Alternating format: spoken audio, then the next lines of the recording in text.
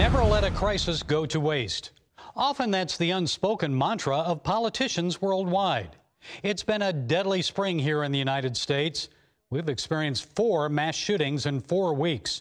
Americans grieve for the dead, the injured, and their families. And our politicians? For them, time is of the essence.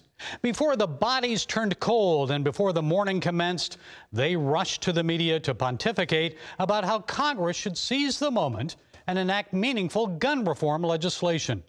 Proclaiming that gun violence must be stopped, President Joe Biden signed 6 executive orders restricting guns. Today, we're taking steps to confront not just the gun crisis, but what is actually a public health crisis. Nothing I'm about to recommend in any way impinges on the Second Amendment.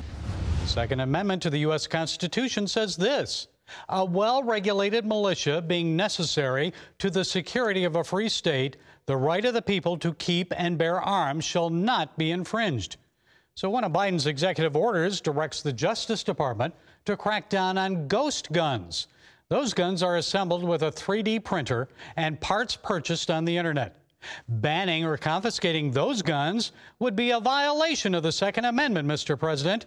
That's because the Constitution gives Americans the right to keep guns. Sure, our founding fathers could not envision 3D printers, but when they passed the Second Amendment, they knew bearing arms would often require keeping parts and assembling the guns at home. And don't you find it interesting that President Biden mentioned that the gun crisis is actually a public health crisis?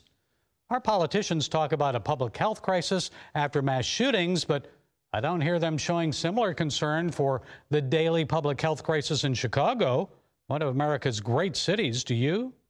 446 people died in mass shootings in the USA last year.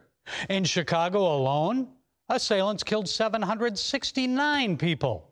That's more than 2 murder victims per day. Where's the outrage? Where's the public health crisis in the Windy City? And Chicago has some of the toughest gun laws in the country. Folks, the president says the gun violence needs to stop. Mr. President, executive orders and anti-gun laws will not stop it. People will continue to do evil and murder one another. It's part of our sinful nature dating back to the Garden of Eden. Cain didn't have a gun to kill Abel. He probably used a stick or a rock. God weighed in on that first human homicide. Now the U.S. Supreme Court says it's ready to weigh in on an important gun rights case this year. The High Court will decide if a New York law restricting people from carrying concealed handguns in public violates the Second Amendment. Well, stay tuned for that one. It's likely to be a landmark ruling. Well, that's it today from the Global Lane. Be sure to follow us on the CBN News Channel, our broadcast affiliates, and on social media. And until next time, be blessed.